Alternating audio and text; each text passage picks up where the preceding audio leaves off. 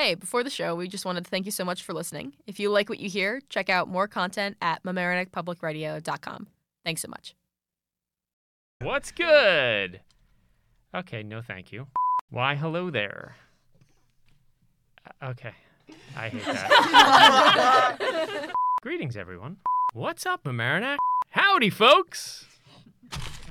Who wrote this stuff? Are you serious? Why, hello there. That's your only line! What do you mean? That's your only line! Try a different language. Hello, this is Borat. Yag's a mess. Yeah, it's so easy, why don't you guys try?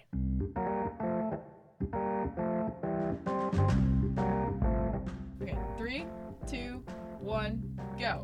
This is Mamaroneck Public Radio.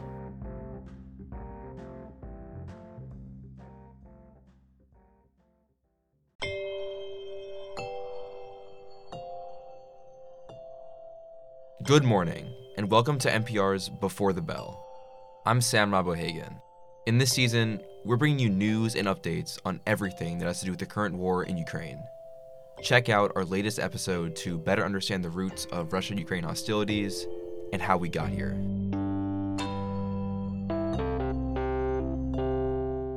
At the time of this recording, it has been over 2 months since Russia invaded Ukraine.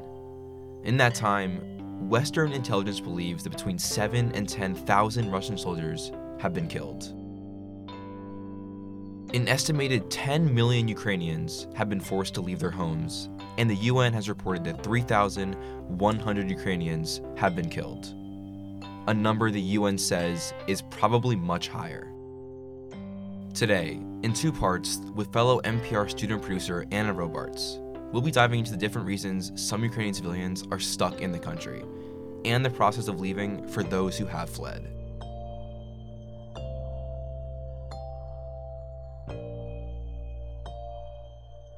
Let's begin with Ukrainian civilians that still remain in the country.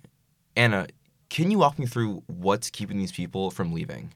So, the majority of civilians who haven't been able to leave are in the eastern part of Ukraine. And in this eastern half of Ukraine, there are 4 major cities that rest on the front lines of the war. There's Donetsk, Luhansk, Kharkiv, and Mariupol. So, many Ukrainians living in these cities cannot leave. The fighting around them is so intense that leaving their homes isn't safe. And Kharkiv and Mariupol, again, are 2 of Ukraine's most populated cities. So this is a very significant amount of people that are trapped. Exactly. In early April, after the biggest wave of evacuations out of Mariupol, there were believed to be around 100,000 citizens remaining in the city. The combined population of these 2 cities is around 2 million people, and though the majority of the cities have both been evacuated, there is still a vast remainder of people who have been unable to leave. So let's talk about those that are trapped, and specifically those 100,000 in Mariupol. What kind of state is Mariupol in right now, and what does life look like for all of its remaining residents? Mariupol felt the impacts of the war almost immediately after the invasion. Almost all communications in and out of the city were lost by March 2nd. The supply of gas and electricity was cut days later. Not long after the residents realized that stores wouldn't be opening, that widespread looting began across the city. One couple that moved into Mariupol in 2017 to open a small business were forced to stand outside in quite literally the middle of a war zone to guard their store. It's been a pretty disastrous 72 days for Mariupol. And in early April, the local city council described the city as the ashes of a dead land. Mariupol's mayor described the Russian assault as genocide, saying that the Russians are destroying everything that lives. Hospital windows have been fully blown out by constant explosions, and one Ukrainian who spent 3 nights in treatment said that everything was covered in blood. The fighting is constant. Anyone remaining in the city is essentially at the mercy of the Russian military. One Ukrainian woman described Mariupol residents as flies that the Russians were trying to extinguish one by one. There can be an explosion, a direct hit, at any moment.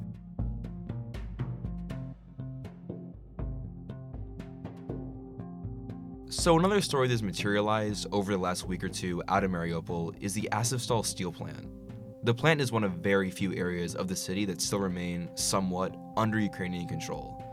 It became home to hundreds of Mariupol residents, many of whom were suffering from significant injuries. Anna, can you tell us a little more as to why this story is relevant?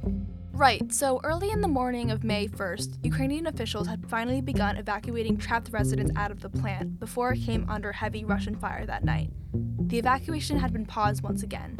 The plant, one of the only Ukrainian bases still standing strong just last week, is now almost completely destroyed with hundreds of civilians trapped inside. And remember, Ukrainian officials still estimate that around 100,000 people remain in Mariupol, a city that Russia is intent on taking control of, no matter the means.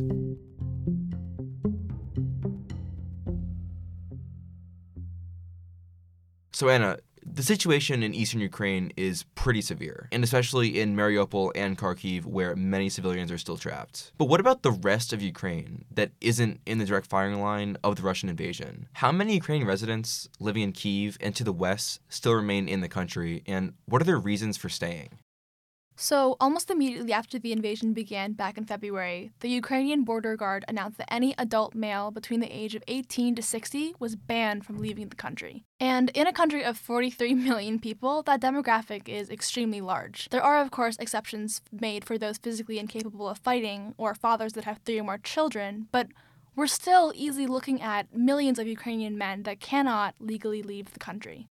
And what is the Ukrainian government requiring of the men they're forcing to stay behind? Because this policy certainly seems like one that's being enforced in pursuit of military reinforcement.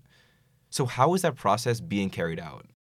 So this isn't Ukraine stopping adult men at the border checkpoints, putting them on a bus, and dropping them on the front lines of the war. Most of the men are not fighting, but they're being conscripted and are receiving basic training in the event that they're actually needed. But there are also a lot of volunteers that have been fighting and defending their homes. These civilian militias have been important to bolstering the Ukrainian defense. That's really important to understand here, that Ukraine, at this point, is holding their own.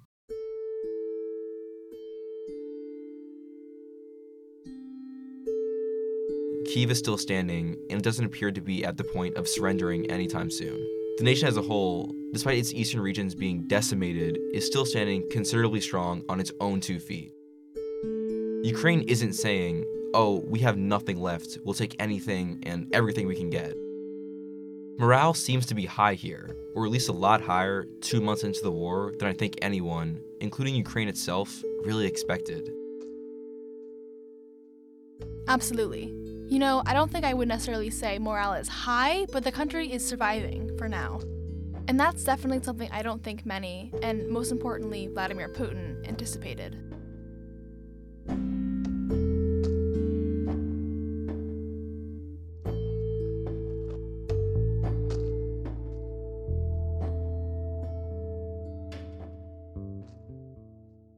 And a quick update before we leave. There has been an important development regarding Mariupol after the writing and recording of this episode.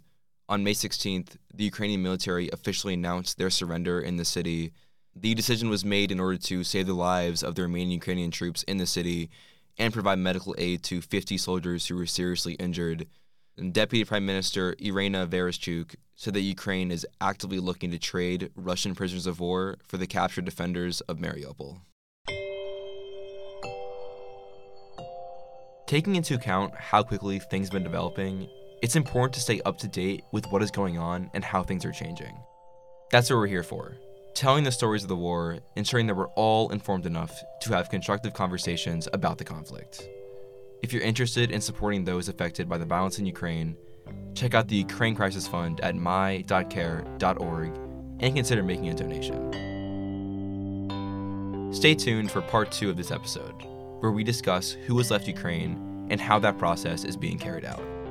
Again, I'm Robb O'Hagan. And I'm Anna Robarts. And you've been listening to NPR's Before the Bell.